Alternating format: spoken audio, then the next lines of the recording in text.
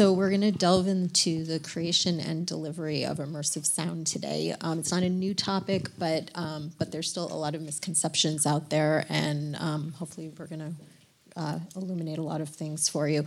Scott, actually, let me just ask you one question before we start. What are some of the big misconceptions that you're still hearing in the industry? That it's hard, and that you need to have your speakers in a super precise position, and you need to spend a lot of money on equipment, and that it's scary, but really it's just 3 dimensions instead of 2, and the panner goes up, and it's like, don't overthink it is my message. And then Netflix in particular has no expectations on how an Atmos mix should sound. It's about telling the story and letting the creatives be free to do whatever they need to get the job done. So we're going to start at the start. Stephen, I'm actually going to ask you to begin. Would you tell us when do you get involved, and what are some of those early discussions that you're having with the director and the producers to plan a project that's going to have immersive sound? So first of all, I want to say thank you for everybody being here. It's really an honor for all of us to talk to you guys. And truthfully, the way that we get going with a film is the director, we have to all go through a process. We're all working as independent people, making relationships and developing our crafts, and then interviewing with directors and producers, and then hopefully get a show and work on that show. And it takes years and years of building that craft and working with people in teams. There's no sole person that does it alone. And then I get the opportunity to sit with the director, and normally on most films, it's very early on the stages. So some of the ideas and some of the things that they're suggesting, you have to look at it kind of like you're building a recipe for a great meal. And you have to put together all of their ideas.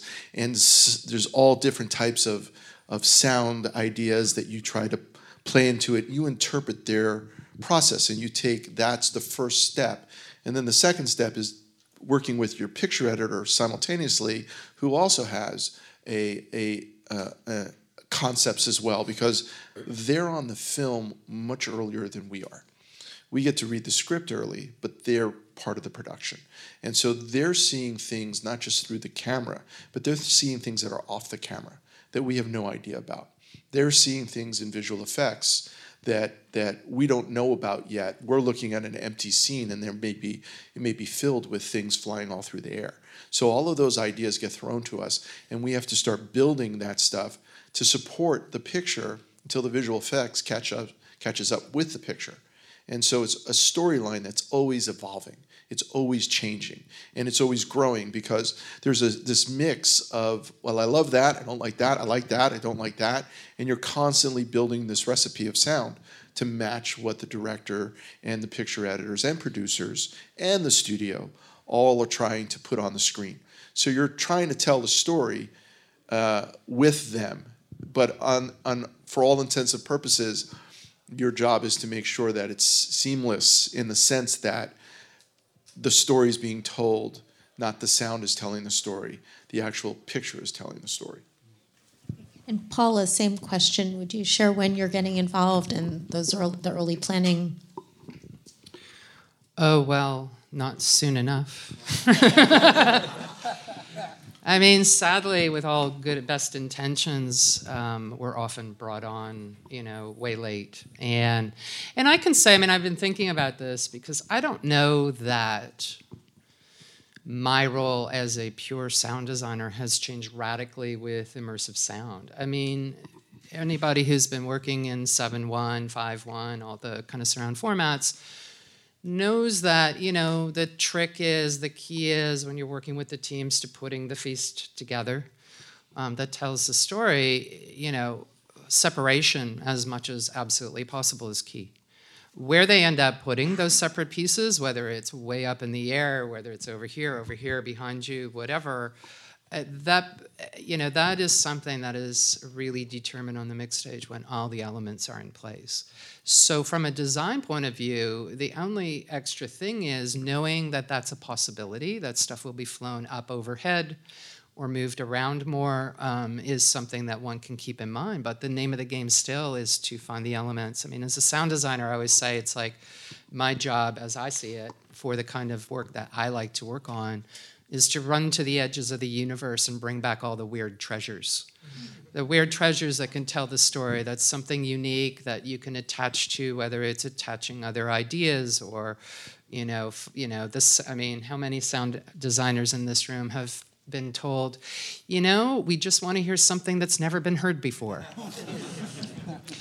So it's and I love that part of the job because it's really about dreaming like a child and thinking about stuff. From that point of view, immersive sound technologies have not radically made any changes to my workflow, except I get to dream about them going up and down and all around, as opposed to just sticking to the walls. So hearing people's work in Atmos, especially object-based panning, because we're now in this kind of interesting time when there's a whole lot of experimentations. We have ambisonics, we have volume-based panning, object-based panning, and anybody who's done any comparisons, I got the chance to do that this summer.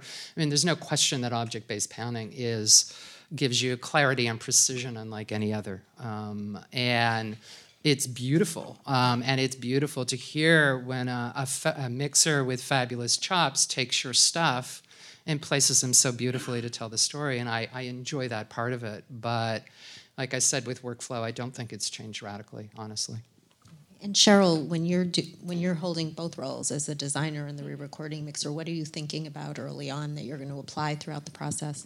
Well, I have to agree. It's not soon enough ever, and sometimes even if you are brought on soon, it changes halfway through. So it's just kind of one of these journeys that you have to go on.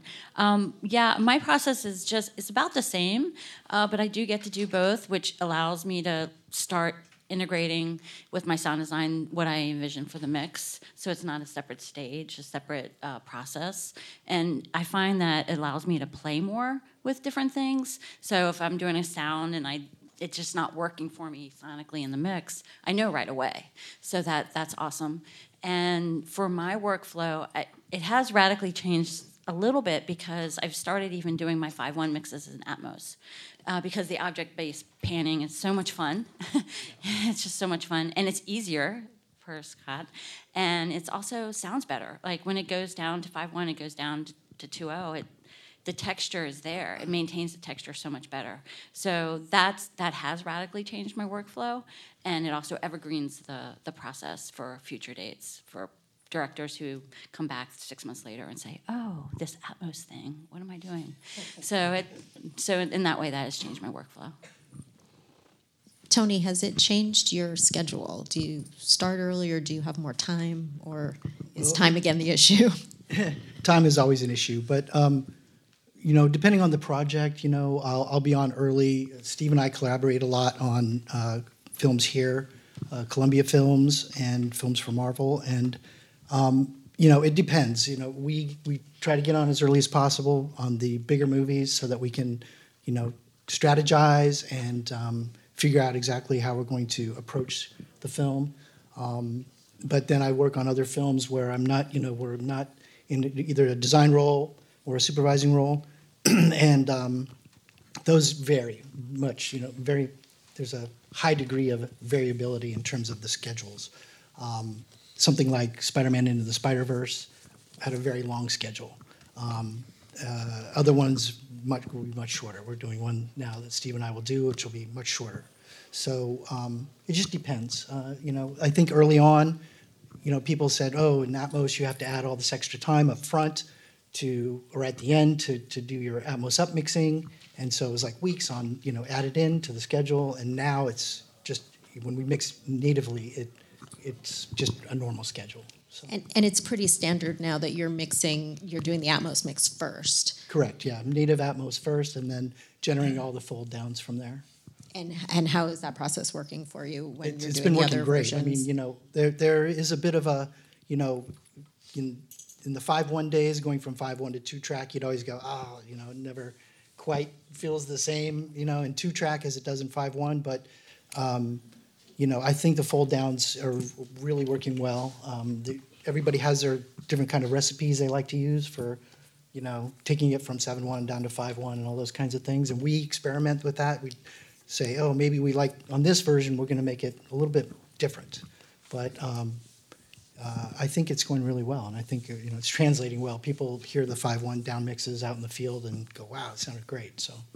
And since this is ultimately about storytelling and creativity, could maybe one of you give an example from a recent project?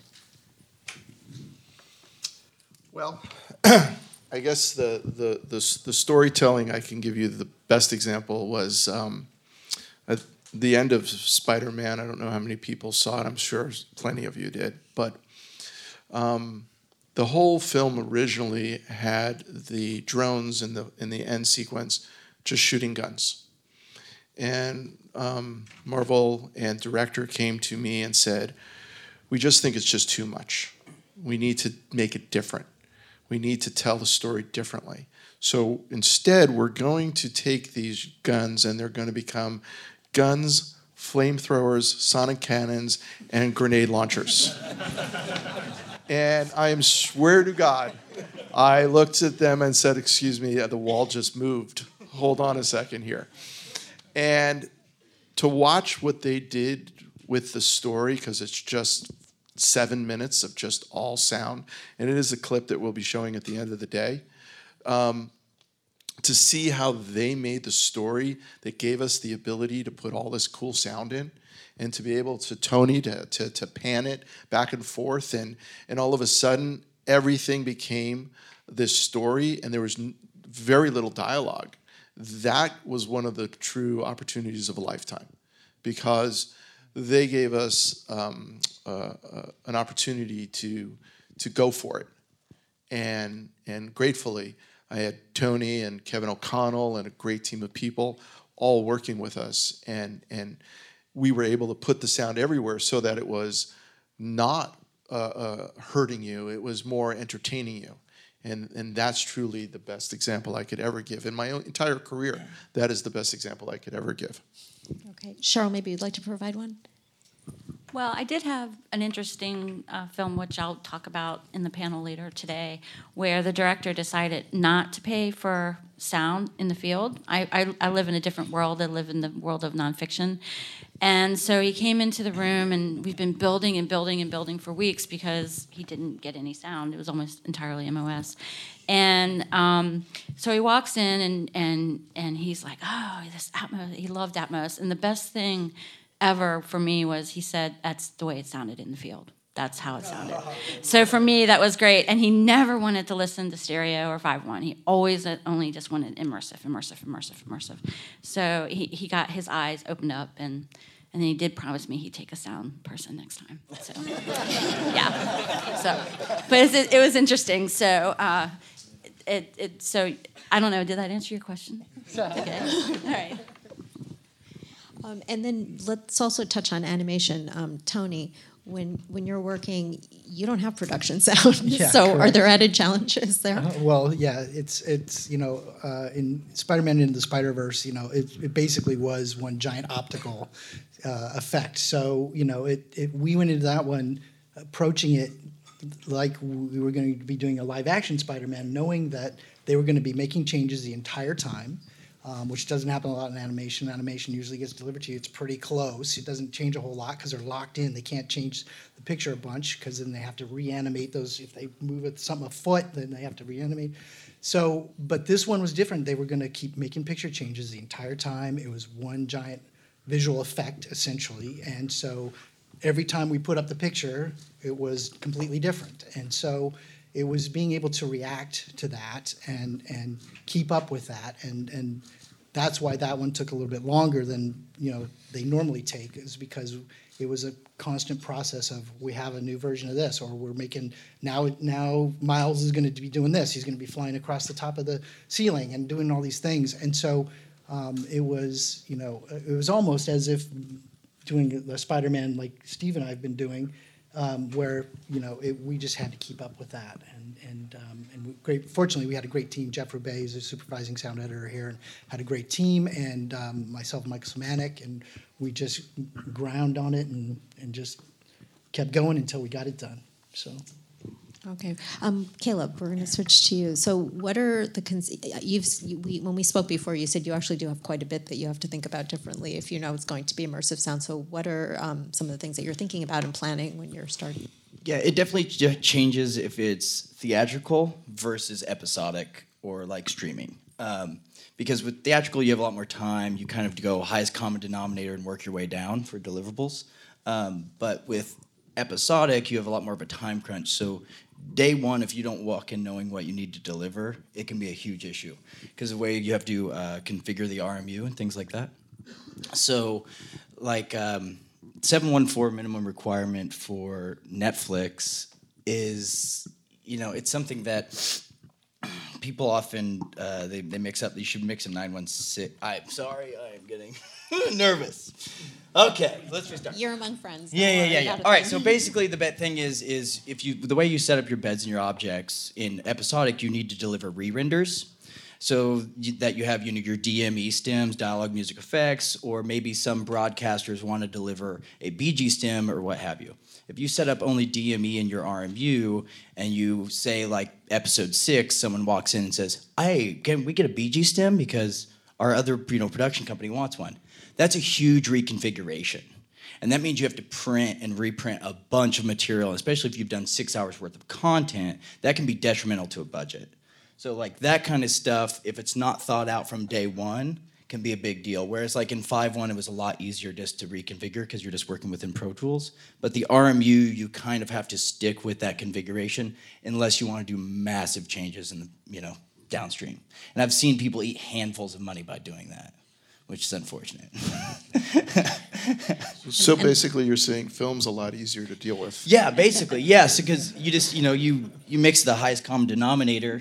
128 objects, and then blah, blah, blah. You can do a print master bed and not have to worry about saying this object is a FX object or this object is a music object, because you can just say everything's agnostic and work your way down. So what I got to tell you guys is we've never met, but I want to let you guys know that. When this technology evolves and sound evolves, thankfully, there are people that are giving us tools. There are people like this that create a foundation for us so that we can do our job. And they make it possible to take these very complicated systems and make it seem like you just, at 9 a.m., you've got to roll. And these are the people that make that happen. And we couldn't do our jobs without smart people like this. And it really does make a difference. So when we're talking RMU and we're talking 128 tracks and we're talking sound positioning, it all of a sudden it just evolves into one job to another job. And I think what we all get into is that this business just keeps growing. But the ultimate reality is that people are just looking at the same thing. They're looking at the screen, they're looking at their phones, they're looking at their TVs, but they don't see the background that's happening behind the scenes. And here's one of the guys that makes it really, really special. Yeah, it could be, especially, you have a lot of things, especially in episodic, where it seems like there's a mass expansion right now and a lack of like Atmos rooms, right? Because Netflix and all these streaming providers want things delivered in Atmos. Alula, which is Apple's new streaming thing, they want Atmos.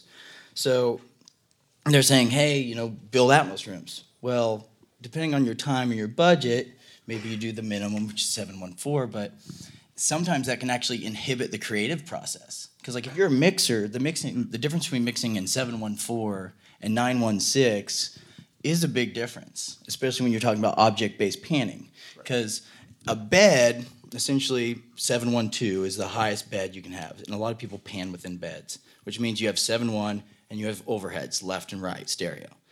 714 minimum requirement just adds front and rear overhead, but it doesn't change the 7.1. You're essentially still mixing the 7.1 or monitoring and such, because that's your B chain, the 714. So if you're mixing with an object in a 714 monitoring environment, you're actually not hearing that big of a difference between a bed and an object. Whereas 916, you're adding an additional front speaker, so then you really start to notice the difference between an object and a bed panning. But if you have someone that's engineered a room and built it in 714, the mixer may not perceive the difference. And if it's their first time mixing in Atmos, they may go, well, why would I even use an object? This is a waste of my time. I'll just mix in beds. But if you take that to a 916 room, then it becomes very different and apparent, and you see the advantage of objects. But I see it all the time where people are working with the new format. They haven't mixed in Atmos before. They go, well, this is just a headache. Why are we doing this? It's a big pain in the butt, because they can't perceive what's actually happening. And a lot of people say, well, for home theater, why would you even mix a 916? Well, I mean, at least I think the technology is coming.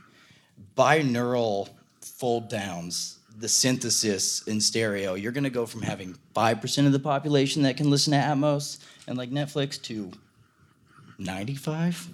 It's gonna jump real fast. Yeah, and it's like what you're doing now is if you have an ADM, which is your delivery format, B-Wave ADM, that has all that Atmos data. Once they figure out the hardware component, then all of those mixes that we've made, boom, are Atmos. And the guys that mixed in beds using 714, monitoring environment, or 712, their mixes are going to be inferior, or they're going to have less creative option than the guys that had done 916 monitoring environments, or higher, even higher.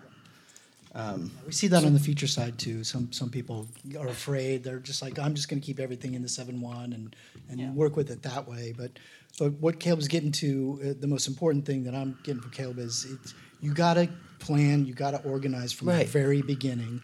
You have to communicate the kinds of things that are going to be happening all through the stream, because from the time Paula makes a sound all the way through, it goes through my hands and then goes through his hands to Scott.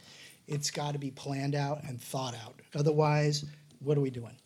So, and again, it's great we have people like these guys down here who help us keep us on track, because we could just go off into the weeds. But the biggest takeaway is to just stay organized, communicate, and things will work out. Yeah, because we love it. It sounds so good. Exactly. Well, let's talk about planning for that next step, is the deliverables. So you have various formats, and then you have theatrical, you have home entertainment. Scott, maybe you'd like to start with that. What do we need to be thinking about, and at what point to have these different deliverables? It is more complicated with a film if you start with a theatrical mix. Although one thing that some people don't know is you can convert between theatrical and home very easily.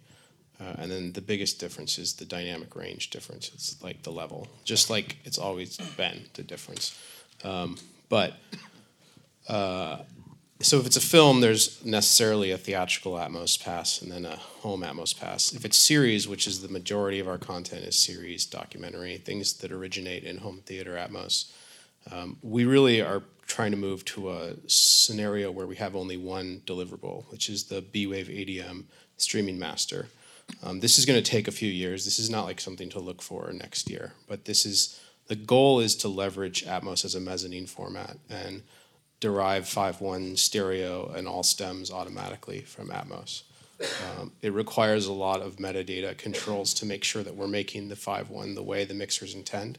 So that's the biggest thing that's going to take some time to work out. But what we have right now is a situation where it's an extra thing. So you're delivering all your 5.1 and stereo traditional deliverables and also Atmos. When Atmos moves into IMF, starting the first quarter of next year, everything starts to get easier.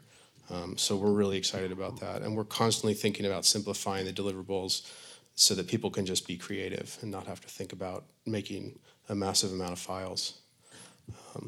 It's not the same for every studio, but for us, it's mostly we're thinking about near field, and we're thinking about the home theater master and the B-Wave ADM.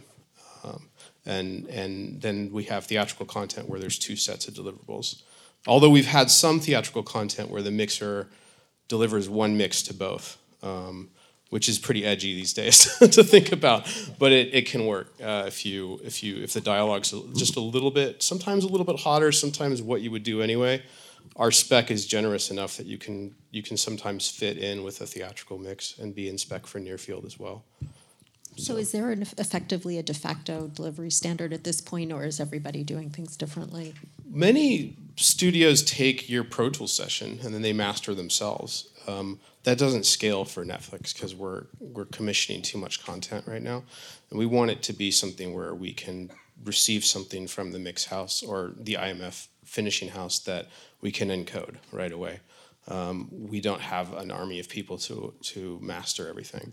So I think the industry's coalescing around B-Wave ADM and IAB, and I know Sony is big on IMF as well. So that's a very helpful way where we're starting to come together and take things in a similar way.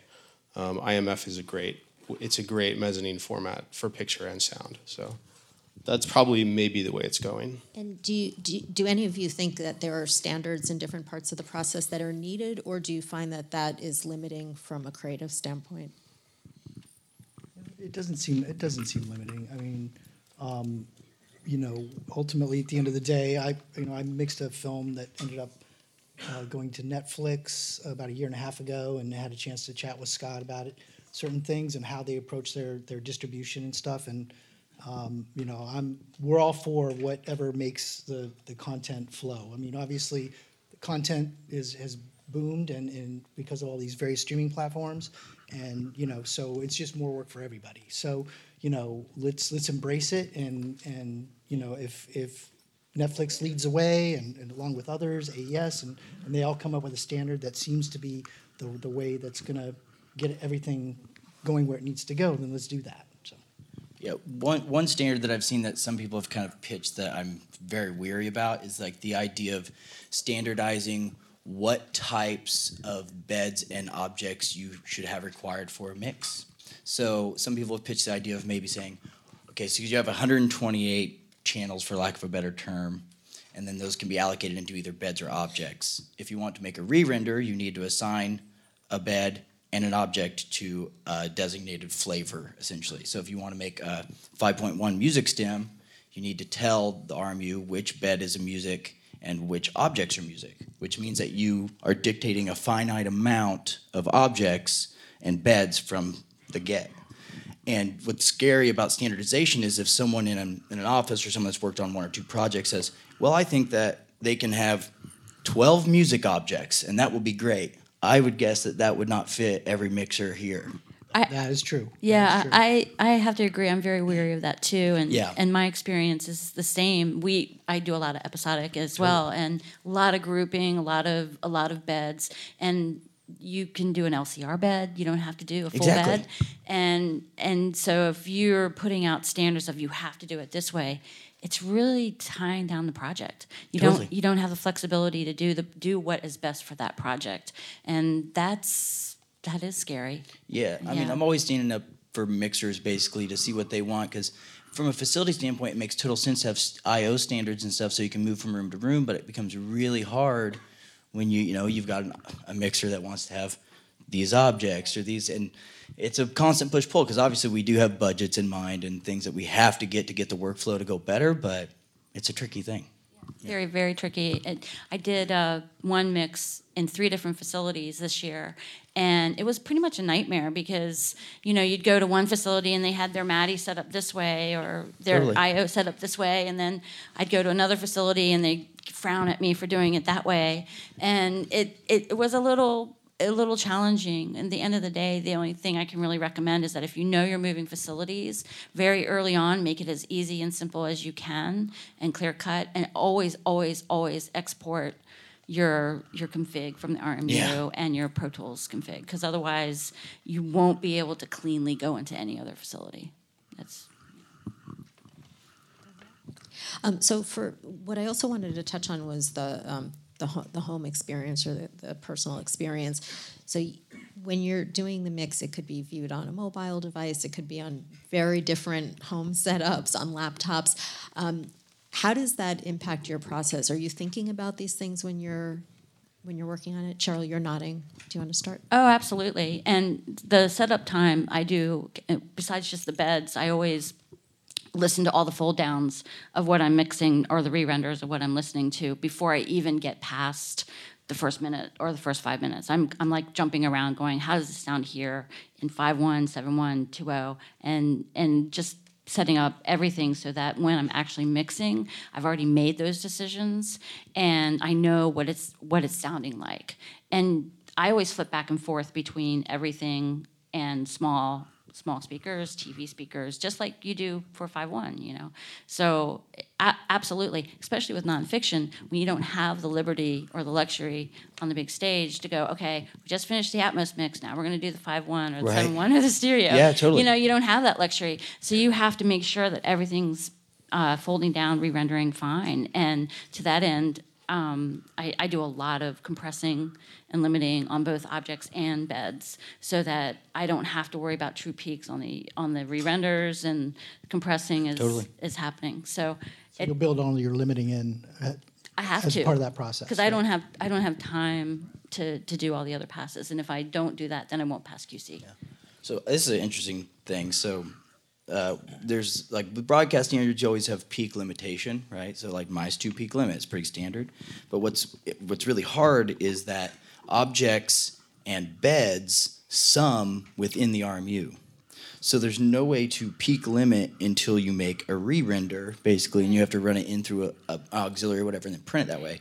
But if you just play that re-render raw out of that Atmos file, ADM, or you know, it can have a higher peak than what you want, and it can be really hard to wrangle since there's no limitation. How have you dealt with that, Scott?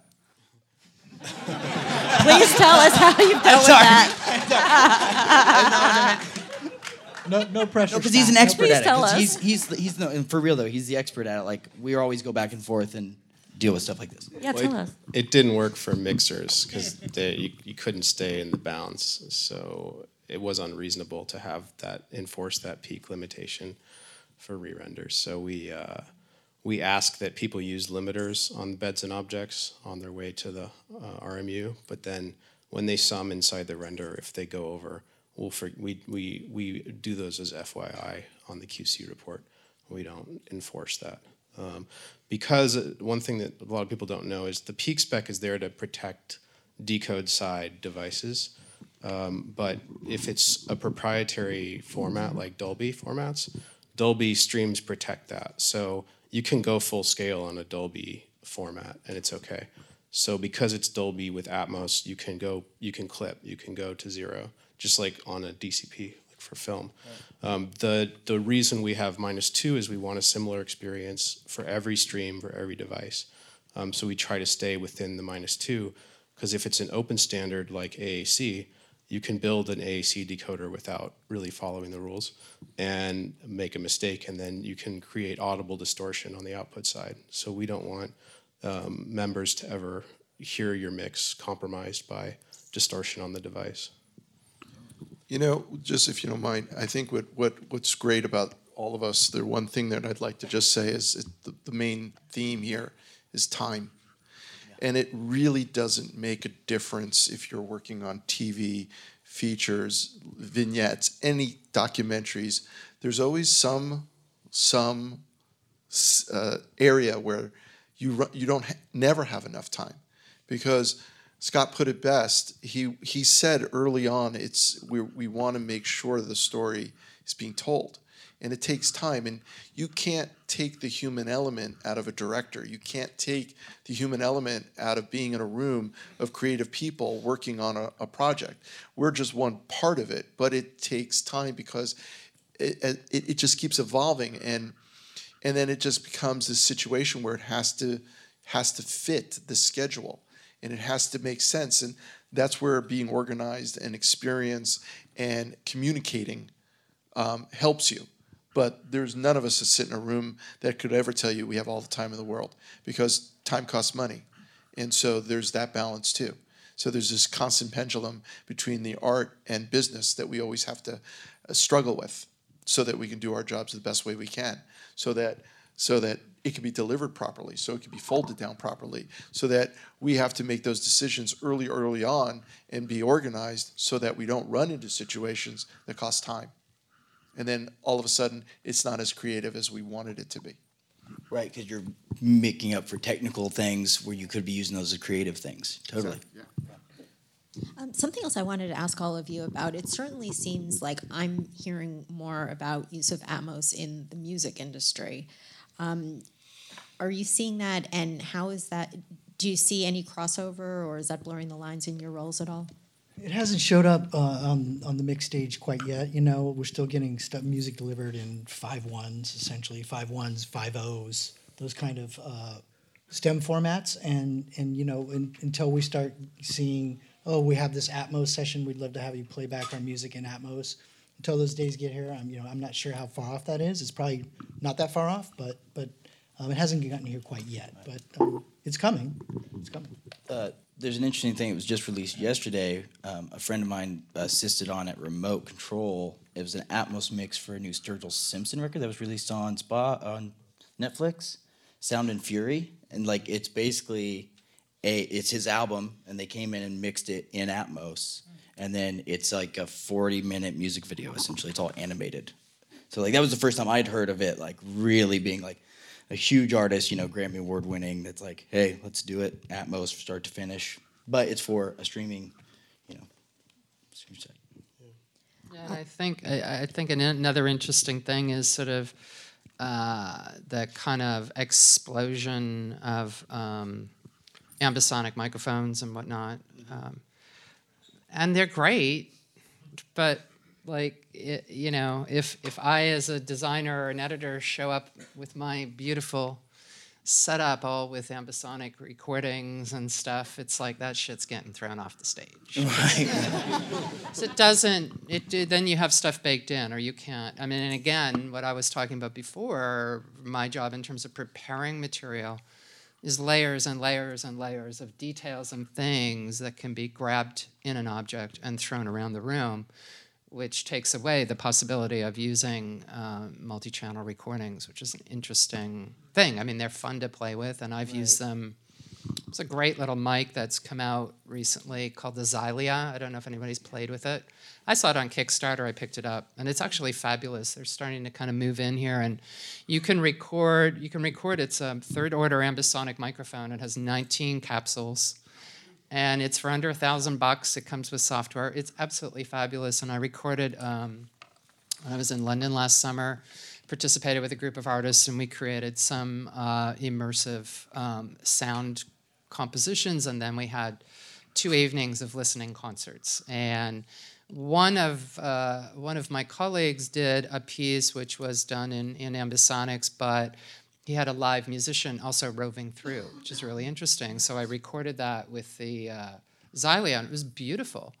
And you can go out and do recordings and stuff with it, but to what end? I mean, they're fabulous to listen, and for me to enjoy, but I could never use them in the work that we do because they are too constrictive in terms of, and these days with all the, a couple of things. These days with all of the work and all of the objects and all of the complexity of the shows that are demanding this in a way, that are built for this.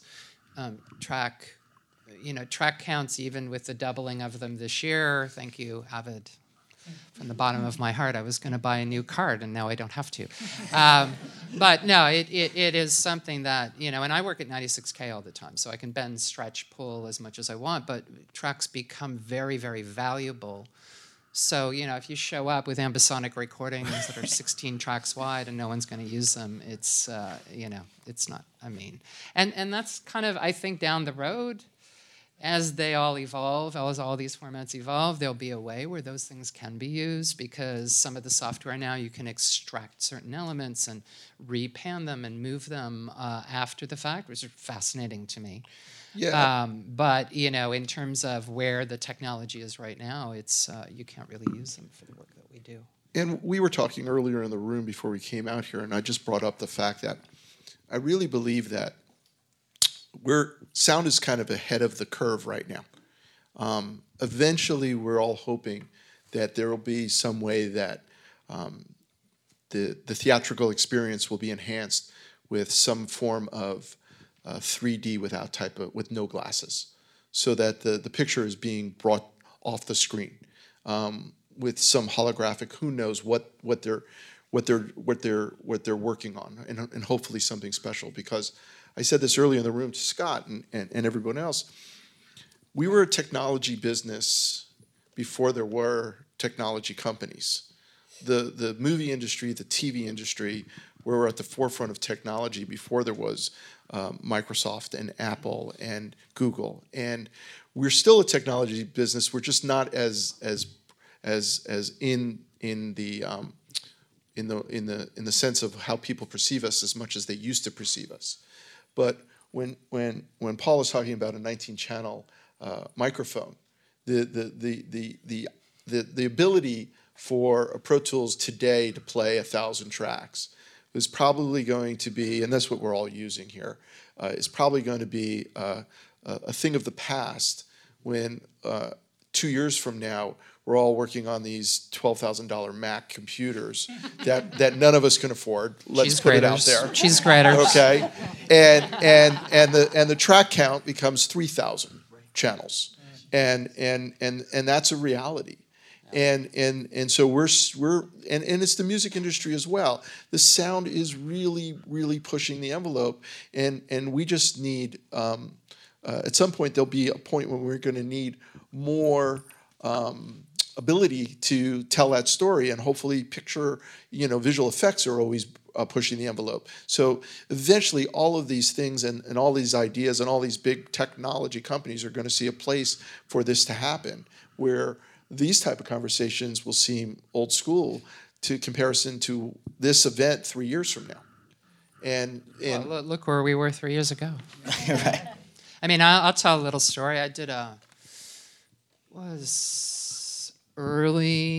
late 2014, early 2015, and I did a movie called Hands of Stone, the Roberto Duran story, and a Panamanian Venezuelan filmmaker, Jonathan Jakowitz, and they were dying to do this in Atmos, and there were fights at Madison Square Garden and stuff, and so we were like, okay, but we were early adopters, and it was so unwieldy. I mean, unbelievable. It was so complicated and so difficult, and almost nobody was doing it, and we jumped in with both feet and thought, yeah, we're going to do this. Sadly, there's probably 10 people in the world who have seen the final mix. It was beautiful, because shortly after that, Weinstein bought the movie, cut it up, and refused to pay to have it reconformed, because then you could not cut into the panners, because they'd hop all over the place. So if you made any picture changes, you actually had to redo it, and it was prohibitive for this little movie. And that beautiful mix was abandoned and has never been heard. But we were so impassioned about it. And, one of the things about sound, I mean, you're saying what the possibility for picture is, but, the thing about sound is that we work in the most powerful medium there is. There is no other medium that can wrap itself around you, that can, I've said in other places that depending on my mood, I can make you grab your ears in pain or, relieve your bowels. I mean, but what other medium is there that is capable of that? Even if picture bends and stretches and turns into holograms, which is years away, the power of sound that we have in our hands is something we've always had, and we're coming into our glory in a sense. I mean, I've waited. When I started out, my background is not film or sound, it's art. And I started out as a young artist. I heard the works of Robert Normando, who's a very well-known Canadian electroacoustic artist who talked about cinema for the ear. And I was like, oh my God, telling a story with no picture, completely in sound. And I was so mesmerized by it and said, well, I want to do that. I want to do that. And that was 25 years ago. And I then embarked on this journey of exploring cinematic sound. Now we've come to a place where immersive sound formats, we have the ability to literally place ourselves in any space, and we will occupy this power for years to come. It will be forever until, probably not in any of our careers where we will see picture, which will come off the screen and actually wrap itself around you. And it's a powerful format, and I think we're at this amazing time in history. I mean, some of us are old enough to have crossed over, seen the full transition from analog to full-on digital, me being one of them, and it's fabulous. I love having that perspective, and who knows where it will go from now, but now we're entering the zone of immersive audio, which is something I've waited my entire career for, to be able to create sonic worlds that we can inhabit, that can, wrap around you and touch you, and the power of that and how it reaches deep into your soul. And no matter what happens with picture, We have this at our fingertips, but we're also always at the mercy of these developing technologies. And what we're doing today will be obsolete, a year from now, et cetera, et cetera. So it's... and budgets and time. And budgets and time. But look what's happened with Atmos since, we did that little, film so many years ago. Now it's fully integrated into Pro Tools. And none of us would have thought that would have been a thing then. And now it's so much easier. My God, it's almost a you almost don't even have to think about it. It's just, do I want it to go up, down, but there's none of this attaching and strapping and dragging along a shit ton of equipment.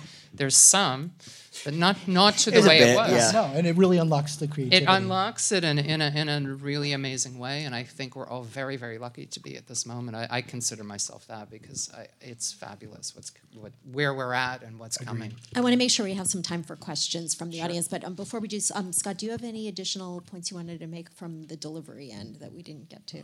How long do we have? Not much. Let's just do questions. Okay. You sure? Do you want to do them? Okay. Do we have questions? Oh yes, in the front row. Hi. So my question is mainly for Cheryl and Paula, but anyone else can chime in. So my question is mainly for Cheryl and Paula, but anyone else can chime in. As far as wearing the hat of designer and editor, how do you deal with object allocation across various pre-dubs? Or is that something you leave to the mixers? For me, it's because I've stayed away from the mixing end of it, although it keeps pulling me closer and closer. So it's not that I'm not interested, it's just that I find there's an endless amount of discovery just doing sound design. What I do is I think about the things and where, design things specifically for objects and perhaps place them in a group or whatever on a set of tracks. But ultimately, it's what, it's not for me to say at that point. It's when all the elements come together and how they sculpt it. My job is to just give them lots of options and layers so that they have the ability to move things around. And I can envision it in a certain way and present it that way, but it never, I'm doing it without music and dialogue and all those things that get in the way. Sure. The dialogue does always get in the way. Dialogue always does get. Could you keep your hand up if you had questions? I do organize from the get-go what's happening, and I work with my sound designers because sometimes the project's just too big and I can't handle it, and I'd rather be fresh for the mix. So we always talk about how we're going to organize it so that at the end I can just do what I need to do and where I want to do. And I really try to do it as straightforward as possible. Documentary, sometimes I walk in and I have not a feature type of tracks, but it's people look at me like I'm crazy. But so I just organize it, and so I know where to grab whatever I want to grab. It's not any different than any other project, really. But you have to be organized, otherwise you won't get through it. Okay, we have another question on the side of the room. Hi, thank you. First of all, I'd like to thank you guys for coming and talking with us. But my question is actually specifically for Caleb. Because I work at Roundabout and we're kind of like a private post-production I used to work at Roundabout. Wow. Okay. All right. Cool. South Lake, but yeah, dope. South Lake. All right. Well, my question is, we actually just upgraded one of our stages because what you said, like the need for more Atmos stages, we actually upgraded to a 714. But that's specifically being used for QC, not necessarily mixing. And I was kind of curious. I have limited knowledge in all this so far. That's why I'm here. But is that kind of viable? Like for someone to mix in like 716, but QC in 714, does that make a difference? I mean, yeah, it QC is totally fine because it's essentially the way Atmos is set up. It's 100% scalable. What goes in the RMU, it'll play it in a giant dub stage, the Cary Grant or whatever, it'll play in a little tiny room. So that's their idea, is that no matter the speaker count, as long as you hit kind of the minimum, you have to have overheads, 714, then you can at least hear what is happening. Now, in terms of especially for home theater, it can get a little interesting because also home theater does a thing called spatial encoding. So it'll like localize multiple objects that are in the same area to one point source. Has to do with DVD authoring or Blu-ray authoring and stuff like that. But you hear a little less, but you're not really judging pan moves and stuff like that in a QC room. So you'll be able to monitor everything fine. It's more from a mixing standpoint where you really hear the advantages, I think. Raise your hand, please. Oh, in the back. Can some of you talk about when working with sound editors and designers that maybe don't have an Atmos workflow? And is there a way to have a common template across formats? Or how would you deal with that when trying to intake ads or things from editors and designers? Well, Steve and I, we've worked quite extensively on templates. And so what we do with our crew, Steve is fortunate enough, he has overhead speakers in his editing suite. But the rest of the crew is normally just working in 5.1. And so what we end up doing is we have the mixed text on the stage. As I get done pre-dubbing a reel or whatever it ends up being, that goes back to editorial for conforming. The guys in there have a way to route all the objects out the center channel. And it's a bit of a cheat, but at least they can hear what's going on there so they can deal with the automation lanes and get it so that nothing's doing any funky thing. And then when it comes back to us, the mixed tech then makes sure all the objects are going where they need to go. And that's how we do it in going from a room like the Cary Grant to editorial and back.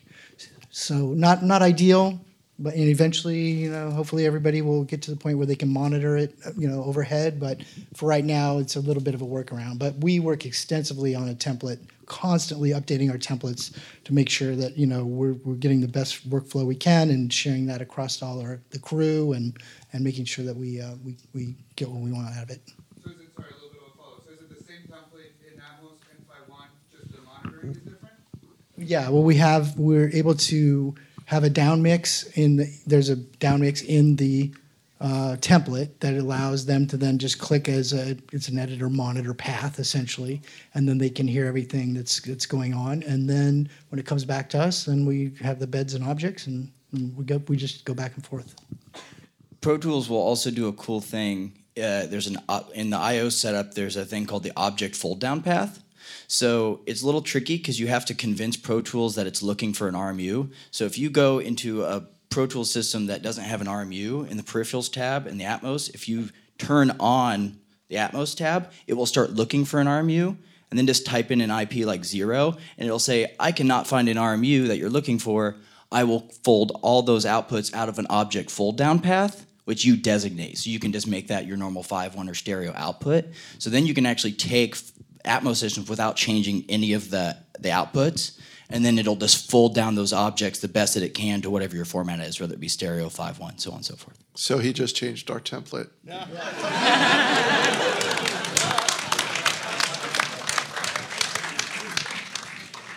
That's a tip and trick you should all put in your sessions. We have another question in the back.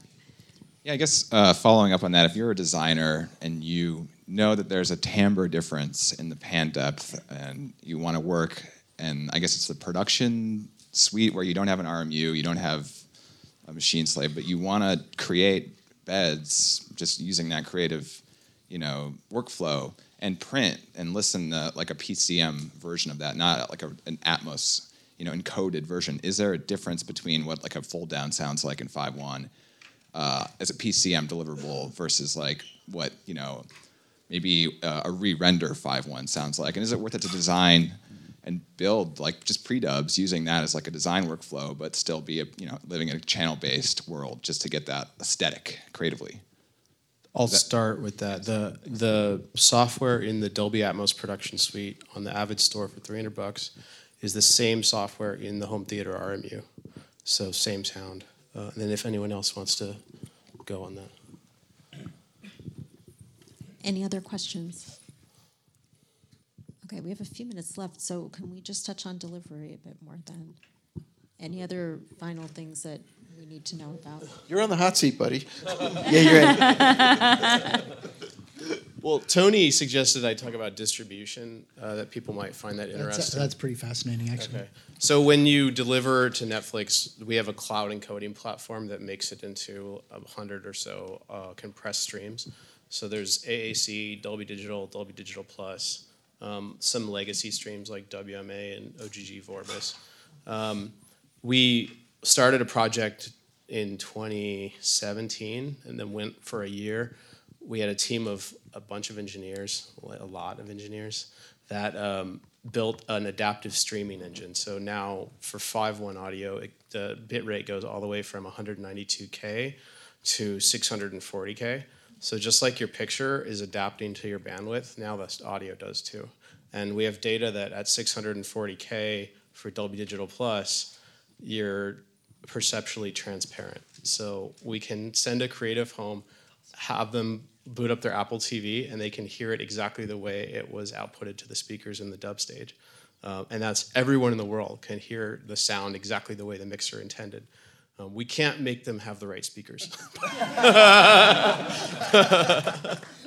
But it's about protecting the pipe and optimizing every single experience. And we're constantly wanting to upgrade all of our audio streams. And Atmos got a bump too in audio quality. It's all about protecting the creative intent of these guys and the directors and the showrunners so that they can trust what they're going to hear at home is what they delivered. So that's an important thing for us. Now the 100 streams is now like 200 streams, but it's constantly pursuing that best quality. And the one thing I found interesting was you talked about how your servers and how they relate to the ISPs so that you can get the download speeds to everybody. This is just how streaming is done now. And Netflix kind of did some of it on the early days, but there's servers co-located all over the world, thousands of servers. It's called the Open Connect platform. You can just Google it, and there's a lot of information. But it's an internet where we deliver directly to the ISP in different cities, and then they only have to get it to the customer's home, and that's why you don't buffer as much. But now everybody in streaming is working on this same thing. I also wanted to say one last thing, which is the soundbars are like the coolest thing to happen to us in a long time. Like I went to a Montana and I went to an Airbnb and there was a soundbar, and I'm like, awesome. Unbelievable. Like people are hearing the work that we do, that we slave over for so long. They're actually getting that quality in the home now. And outside of immersive audio, just the fact that they're hearing it a little closer to right and not just out of a TV speaker is really a big deal. And of the 30 or so million soundbars, a market that's like doubling every year, people are really buying these. At least 3 or 4 million of them are Atmos. That's like doubling every year. So it's really growing, and I love that we're now in a world where people are starting to hear sound the way it was intended. A little closer to that. It's great. So Well on said. that, So we have to. We actually Nope. do have to Bye-bye. wrap up. Sorry, because we have another panel coming. But I'm sure everyone will be staying if you have additional questions for the speakers. And please join me in thanking our panel.